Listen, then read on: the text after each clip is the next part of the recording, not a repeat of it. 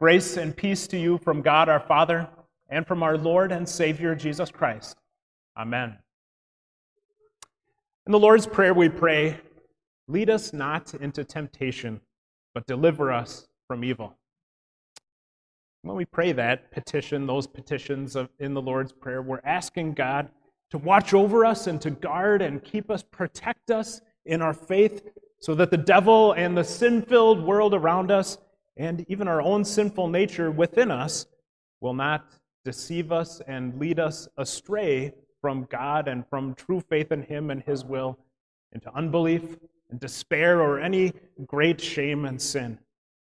We pray that God would deliver us from every evil that would threaten our bodies and our souls, especially from the evil one, the devil, the tempter himself, so that when our last hour of life on this earth comes, God, in His mercy, would deliver us from this earthly life of trouble and take us to eternal rest at His side in heaven. During this church year season of Lent, we give thanks to Jesus for offering Himself as a sacrifice in our place. It's by that grace, that amazing love of our Savior Jesus, that we can stand and resist those temptations of the devil in the hour of temptation. When we are tempted by the devil, we have more than just the example of Jesus to follow. No, in Jesus we have our victor, our champion, the only one who could go head to head with the devil and who could overcome all of his temptations perfectly. When Jesus was baptized in the Jordan River by his forerunner John, a great pronouncement was made by his heavenly Father that Jesus is indeed the beloved Son of God the Father. And then last Sunday, if you were here or in another church worshiping last Sunday, you heard that about 3 years after that event of Jesus' baptism, as Jesus' public ministry was drawing to a close, as his impending suffering and death on the cross was coming near, on the Mount of Transfiguration, again, God the Father spoke that great pronouncement from heaven, "This is my Son whom I love. With him I am well pleased. Listen to him."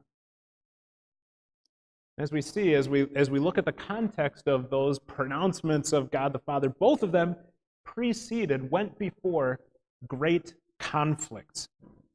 The first of those conflicts at the beginning of Jesus' public ministry was in the wilderness, that 40-day confrontation with the devil and his temptations. And of course, then 3 years after that event, at the end of Jesus' ministry, as Jesus went to the cross of Calvary to suffer and die, suffering for those consequences of sin that were brought about by the devil and his temptations. Wherever the devil is at work, it always results in sin and failure, mistakes, and ultimately in death and dying. And it is for this very reason that Jesus, the eternal, almighty, all-knowing, all-glorious Son of God, came into this sin-filled world in order to save sinners by overcoming the devil and by destroying his work and his power and destroying our last enemy, death. So that's why those pronouncements of the voice of God the Father from heaven were made right before these critical times of conflict. That is why Jesus came to give his very life in atonement for the sins of the world.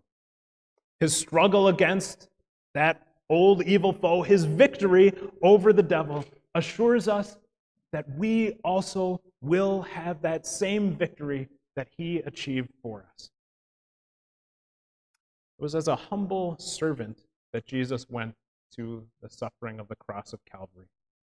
He was condemned because he is God's Son, just as he claimed he was. And when he was led into temptation in the wilderness, it was also as God's Son.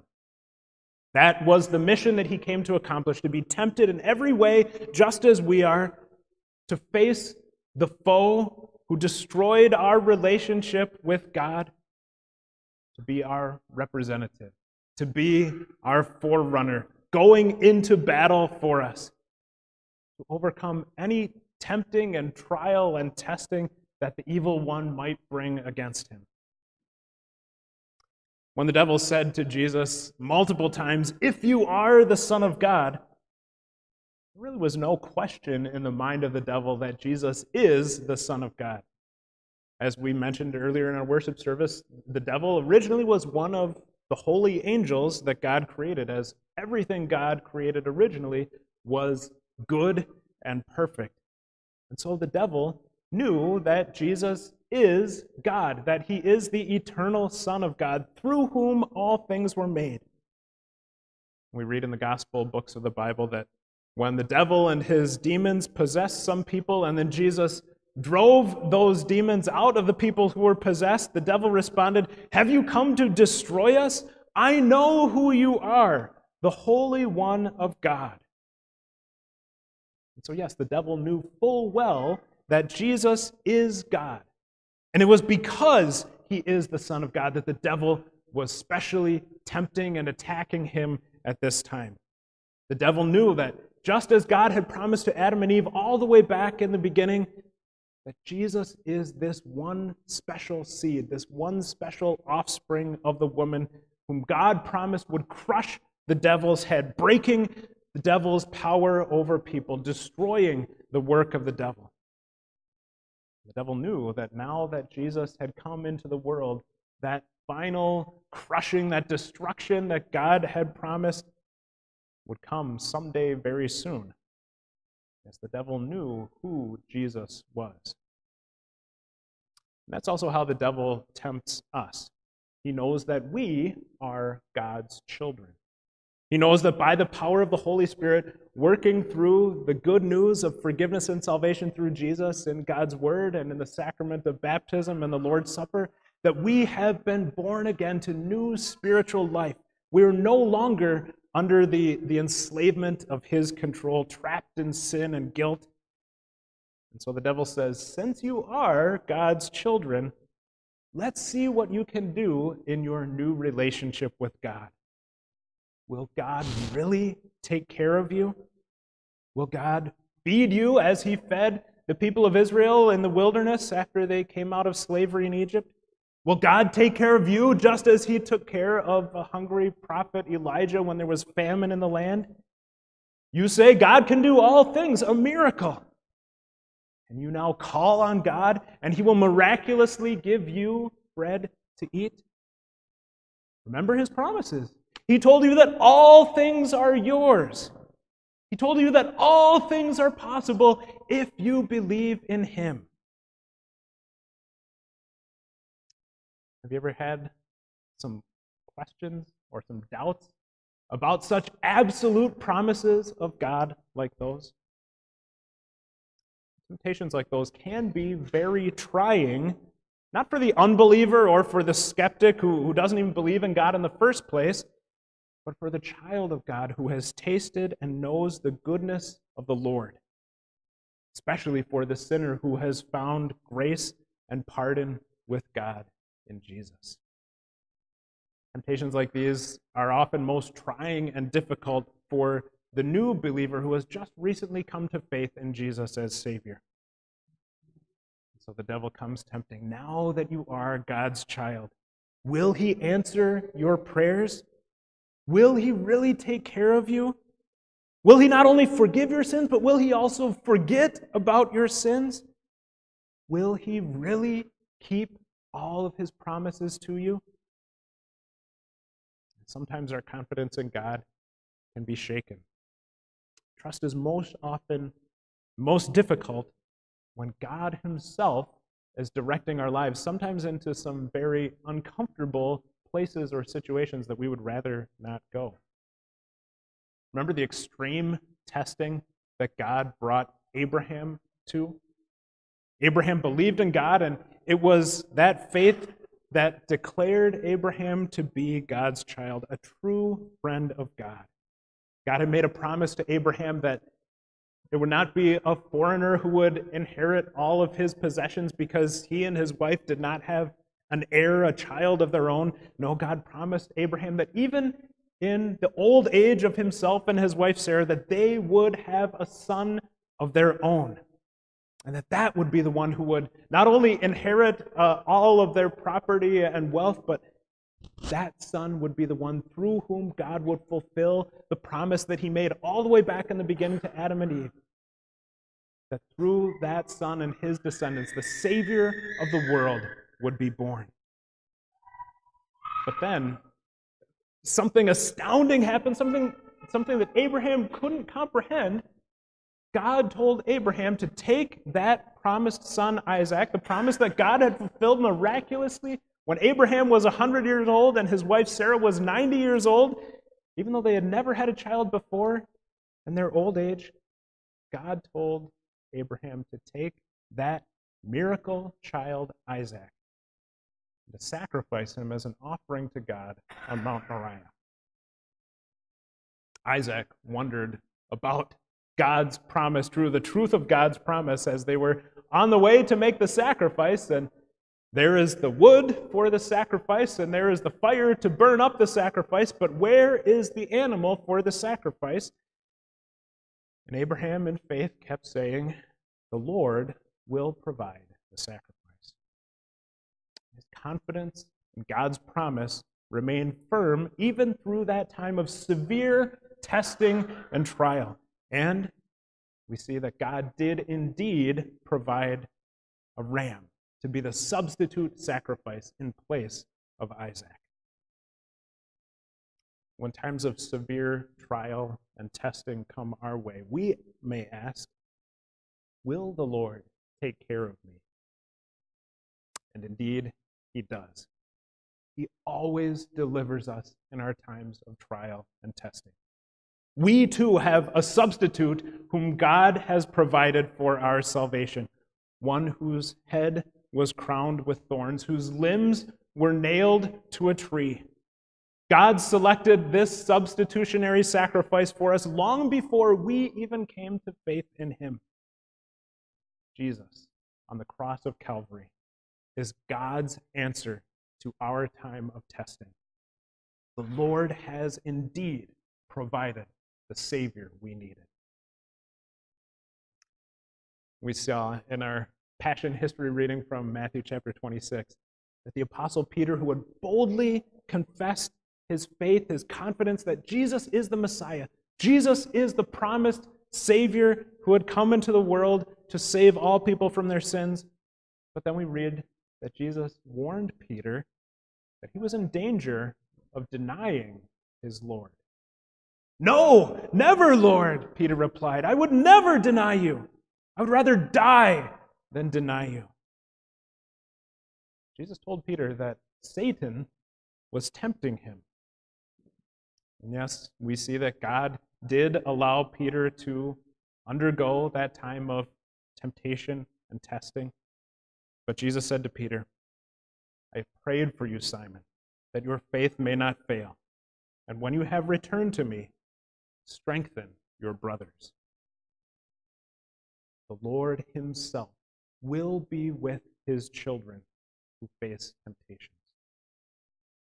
And so we, aware of our danger, we call out to our God in the Lord's Prayer, lead us not into temptation. But also knowing his power and grace and his promises to us, we continue, but deliver us from evil. Or as we can alternatively translate, deliver us from the evil one, from the devil and his temptations. In our hunger and in our need, however great or devastating our trials and sufferings might be, in our longing and our hope, as strong as they might be, in our despair and our doubt, the devil whispers in our ear, you are God's child. How can he do that to you? You are God's child. How can he let this happen to you? We see our Savior Jesus responding with God's word to this lie and temptation of the devil using Deuteronomy chapter 8. It is written, man shall not live by bread alone, but by every word that comes out of the mouth of God. Jesus is saying that a person's life does not consist in the things he possesses or in food or drink, but in the will of God and God's promises. It's not what we put in our mouths, but what comes from the mouth of God that sustains us. It's not what people want, it's what God wants that is most important. Trust God and discover that He does not abandon His children, His creation, His redeemed ones, His very own sons and daughters. Jesus faced temptation as God's very own Son. He understands and He knows well our plight, our suffering, our temptations, recognizing it from ages of conflict with the old evil foe, the devil. His praying for us, His sending of His holy angels to watch over us, His constant care for us is always with us. In Him is life indeed. Jesus quoted the Bible to use as a shield to block those attacks of the devil, those spiritual attacks of the devil. The very word that comes out of the mouth of God, which not only gives life, but also nourishes and sustains life and strengthens us in our trust and confidence in God and in His grace and blessing. It is the word of God that gives us power from God Himself to fight back against temptations of the devil. But there comes a time in our lives when we can even be tempted with God's own word, just as the devil tried to tempt Jesus with God's word. That also is how the devil tempted Adam and Eve way back in the beginning, as we read in Genesis chapter 3, taking God's word and twisting it to plant seeds of doubt and mistrust in their minds. Did God really say? No, there's no danger here. God just doesn't want you to enjoy this particular kind of pleasure. So go ahead. Nothing bad will really happen. In fact, it will be a benefit, a blessing to you if you taste that forbidden fruit. Even the promise of God's salvation through Jesus on the cross, the assurance that Jesus has overcome death, the devil, and sin, are used by the devil to lead us to doubt God's word. The devil says, look, all around you is death. Everyone dies. So how can you say that in Christ there is no death but only life? Look, all around you is sin. The world is torn apart by sin. So how can you say that in Christ there is victory over sin? Can you really trust God and His word? The devil tempted Jesus with God's own word.